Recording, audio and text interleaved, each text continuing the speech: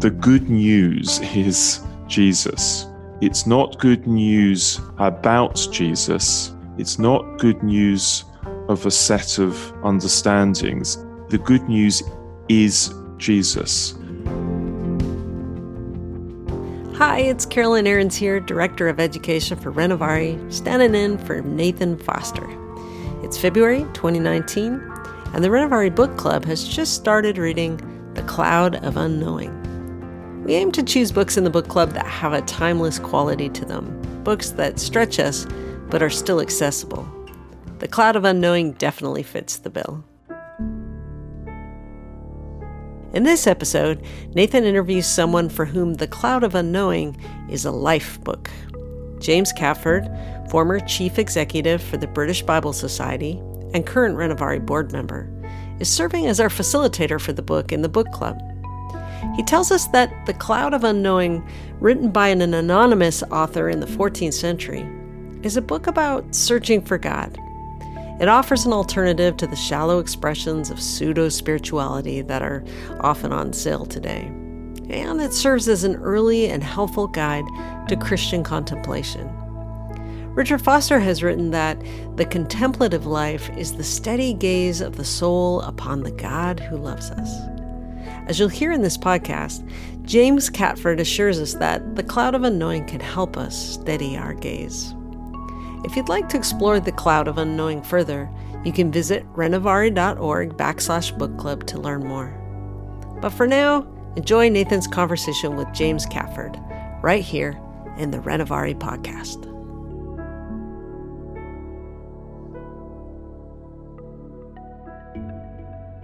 I am really, really excited to talk about this book with you. Can I start by just reading something? Please do. Okay. Because this makes this whole interview quite tricky. Okay. Whoever you are possessing this book, know that I charge you with a serious responsibility to which I attach the sternest sanctions that the bonds of love can bear.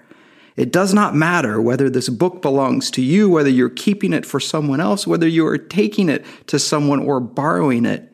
You are not to read it, write or speak of it, nor allow anyone to do so unless you really believe that he is a person deeply committed to following Jesus perfectly.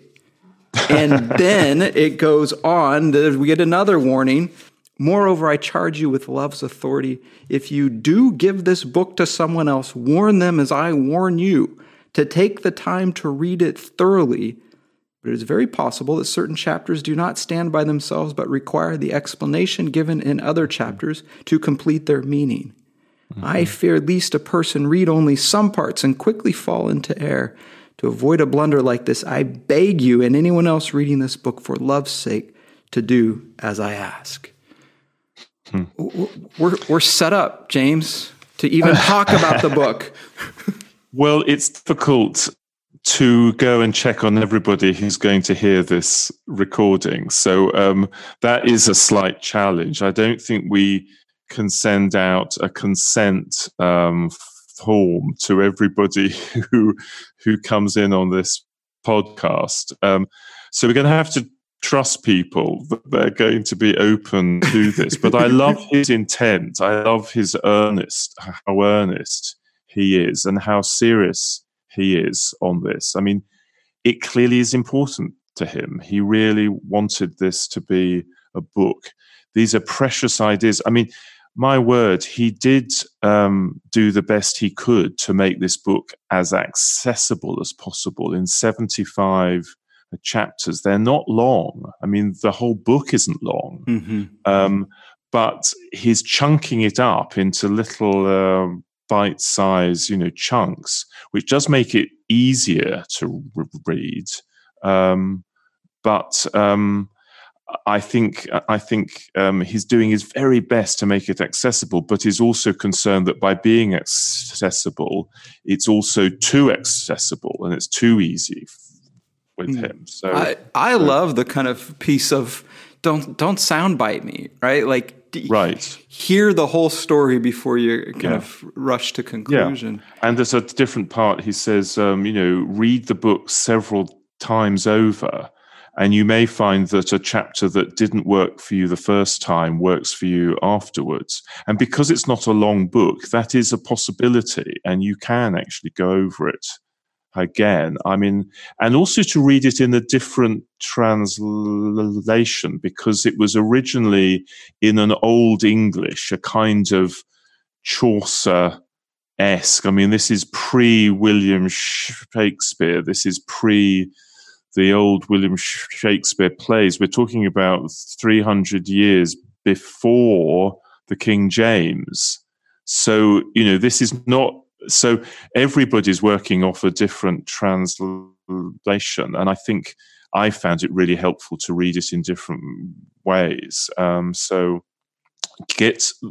one we're working on, Johnston's, is a lovely middle of the road one. It's not the oldest, it's not the most classical English, but it's accessible. It's really very, straightforward, but there are others, and there's some very good contemporary ones, which is just a nice contrast as well. So, Maybe that's a place to start before we actually talk about the book, is that these classical writings really deserve a slow read, a thorough, multiple reads to kind of get that? Is that accurate? Yes. The older the book, the slower the speed, I think. Contemporary books can be fantastic. But these older books, really, I often say these kinds of books you need to eat with a small spoon, just one little piece at a time. And that's why I think the breaking it up into chapters like this is so easy, because you just take one. It's like a two-page chapter. Have a little go at it, read it, when you can, work on it a bit, read it more than once. It feels sometimes, hasn't he made that point before? And we have to understand that he won't have that sequential unfolding argument that contemporary books have. He won't have had an editor who's saying, right, I want you to put all of that topic into that chapter. He is going back over it, but I think it's more of a spiral. The structure is more of a spiral. It's not a circle that he keeps coming back to the same things. He comes back to the point and builds something else, on it. So it's quite helpful to think of it in those terms. He's not had a classical education in the same way that others have, but there's a lot there. Let me tell you one other thing that I think is really helpful in it. We all think, and maybe this is something that comes to us as an attack, we have a popular idea that these books were going to be really harsh on us. They're going to be very strict. They're going to be very unforgiving. But one of the things I find with this book, as with others, they're very generous in how they handle following Jesus. We've got this sort of idea that they're all very stiff and starchy, and they're like the old pews in old English churches. Sometimes they were called sit up and beg pews. Have you heard of that expression? Some pews in some churches in Britain, very old ones, are called sit up and beg. The back of the chair is at right angles to the seat, and they're forcing you to sit upright. Woe betide you relaxing. Woe betide you slouching. And we sometimes have that image of these old classics that they're going to be very much sort of, you need to have a cold shower every day. You need to be stern with yourself.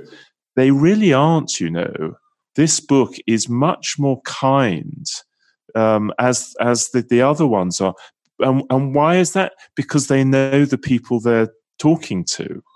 Well, and this is coming from experience. So they know their own struggles, and they know the struggles of others. So we can come to these books with a lot more grace than often we expect them to have. And we might miss the fact that he's making a lot of concessions to us, actually. And we should receive those and just work with these books. So I just offer that as a... That's very helpful. Yeah, my impression right off the bat was it felt very pastoral. Yeah. And that the people that the author was writing to were people he loved and genuinely was committed to helping them grow. And so it just felt gentle and caring to me in a way that almost took me aback. Yeah. Well, it is. It really takes your breath away in some of this. One of the interesting things it says is that the author, because we don't know who the author is, which I've always find is intriguing. Who was this person? We think we've got some ideas, but the middle England, probably the middle of England, the sort of 1300s. We think he was a Cistercian, so he was a religious order. We think he was probably had some education behind him, but not perhaps overly educated. He says, we presume it's a guy. We're not sure of, gender. I'm not sure how many people would agree with me. I don't want to make that concession too fast that it is a guy. But, he says that he's 24 years old, which is a really interesting thing, because if he was, that's incredibly young to be offering spiritual advice to anybody else. I mean, you would still be in the sort of schooling age, but it might be a stylistic device where he's identifying with his audience.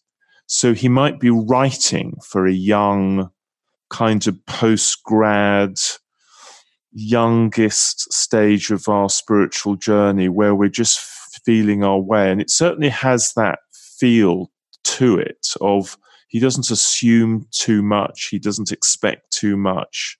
He's pastoral, as you say. So we can start to build up a bit of a picture of who these individuals are, I think.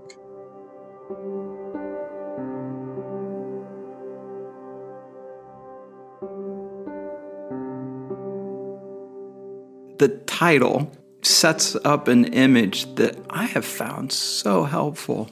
Could you explain what he means by the cloud of unknowing? Yeah. The more I look at this book, the more I feel there probably isn't one single understanding of that term. I play with these terms and then I think, no, if I opt for just one, I'm losing some of the others. So let's just look at one thing. This cloud of unknowing could be understood as a stage in our spiritual journey.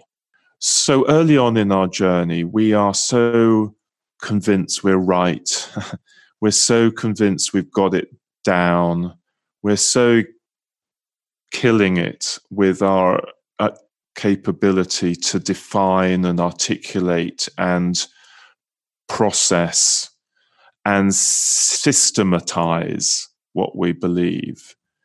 And perhaps someone, I know people, perhaps I was this, as a student, it seems so straightforward. But then as you go on a bit, and it's not about being a good person, it's just about where you are, is it doesn't seem so easy anymore. It doesn't seem so clear anymore. It doesn't seem so tidy anymore. There are questions about the Bible. There are questions about me. There are questions about what's going on in the world. There's questions that people of no faith that are coming to us with that we're not sure how to handle. And I think I can see this working. The cloud of unknowing is, I'm confused. I'm still working things out. And it's an invitation to bring those uncertainties, those things we're not so sure about now, to Jesus, because it is about intimacy, this book, and to bring those and to pursue them. And I think this is a really important part of understanding this book is the cloud of unknowing. I'm not sure,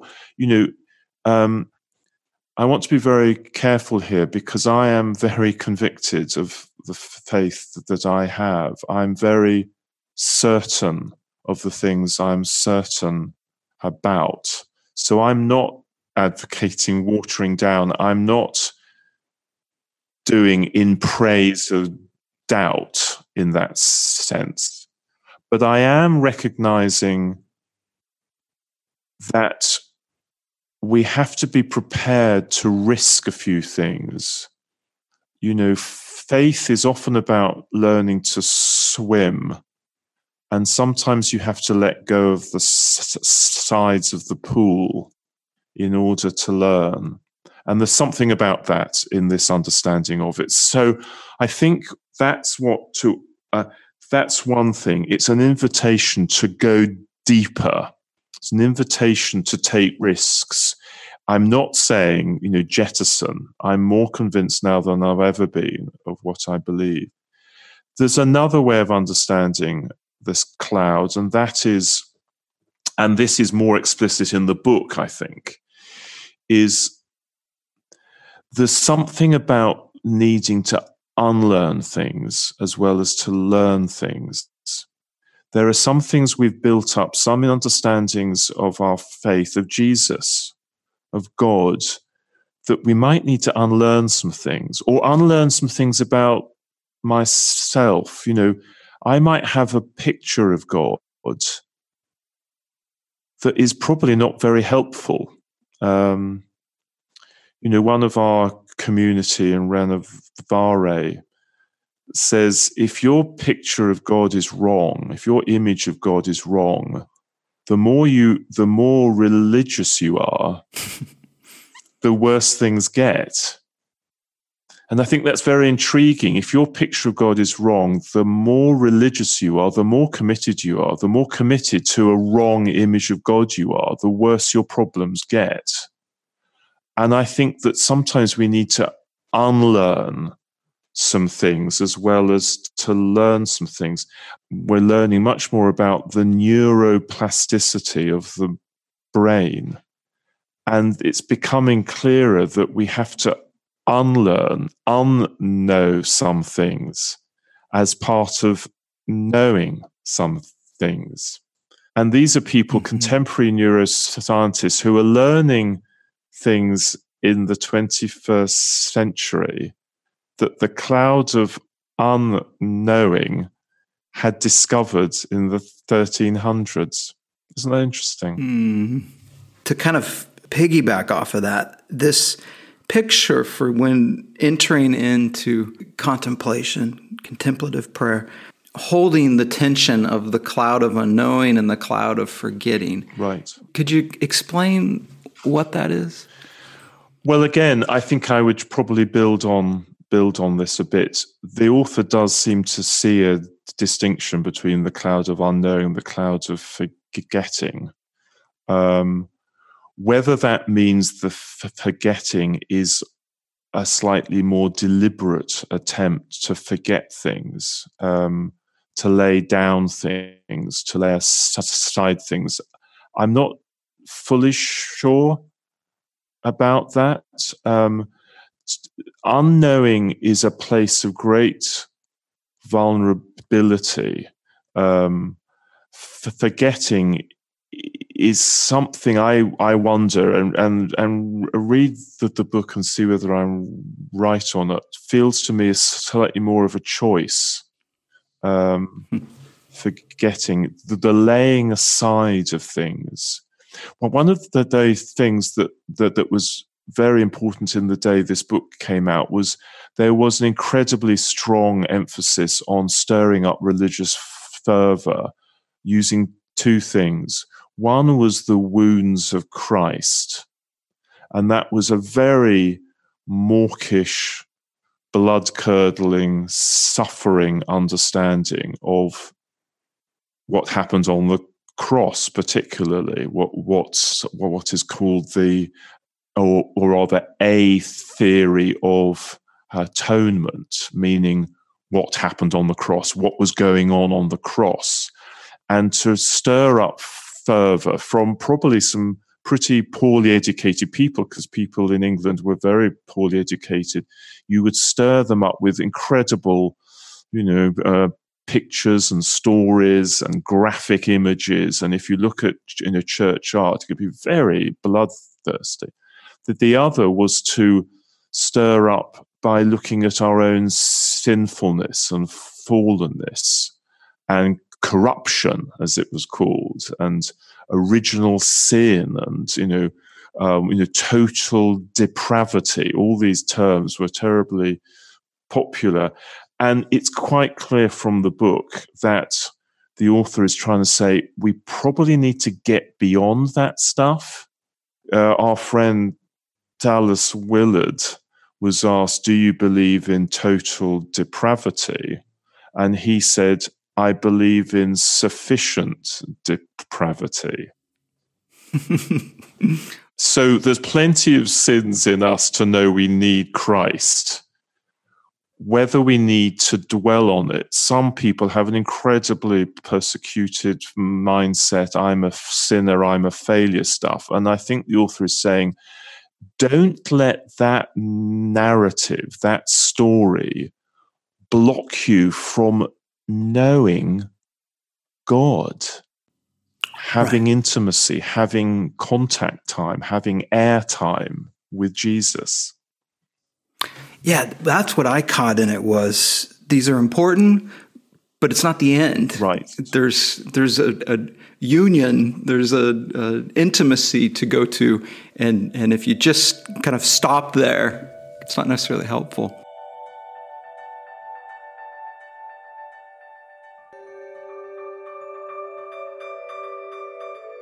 You've been working with this text for many, many years. Maybe as we close things out, is there a piece or two that has been really helpful for you personally? I think what I find most helpful is this high value he puts on there is a life, there is God, and you can experience this. The good news is Jesus. It's not good news about Jesus. It's not good news of a set of understandings. The good news is Jesus and its intimacy with Jesus. I mean, there's a whole philosophical structure behind this, but reality does exist. Invisible things are real is a phrase we sometimes use. Invisible things are real. And the second thing to say is, and you can experience them and they will change you. You can go directly to God and sit with him and have intimacy with him. And we both know, we all know, there's 1,001 reasons why we can't do it. And this, he calls it a naked intent. The naked intent to experience God, to beat upon the cloud, to make some space in our world and to pursue it. Now, it takes a little time and we'll want to work at it, but you can experience God in that way. It was controversial in his day, it's controversial in our day, but through Christ, we can experience him.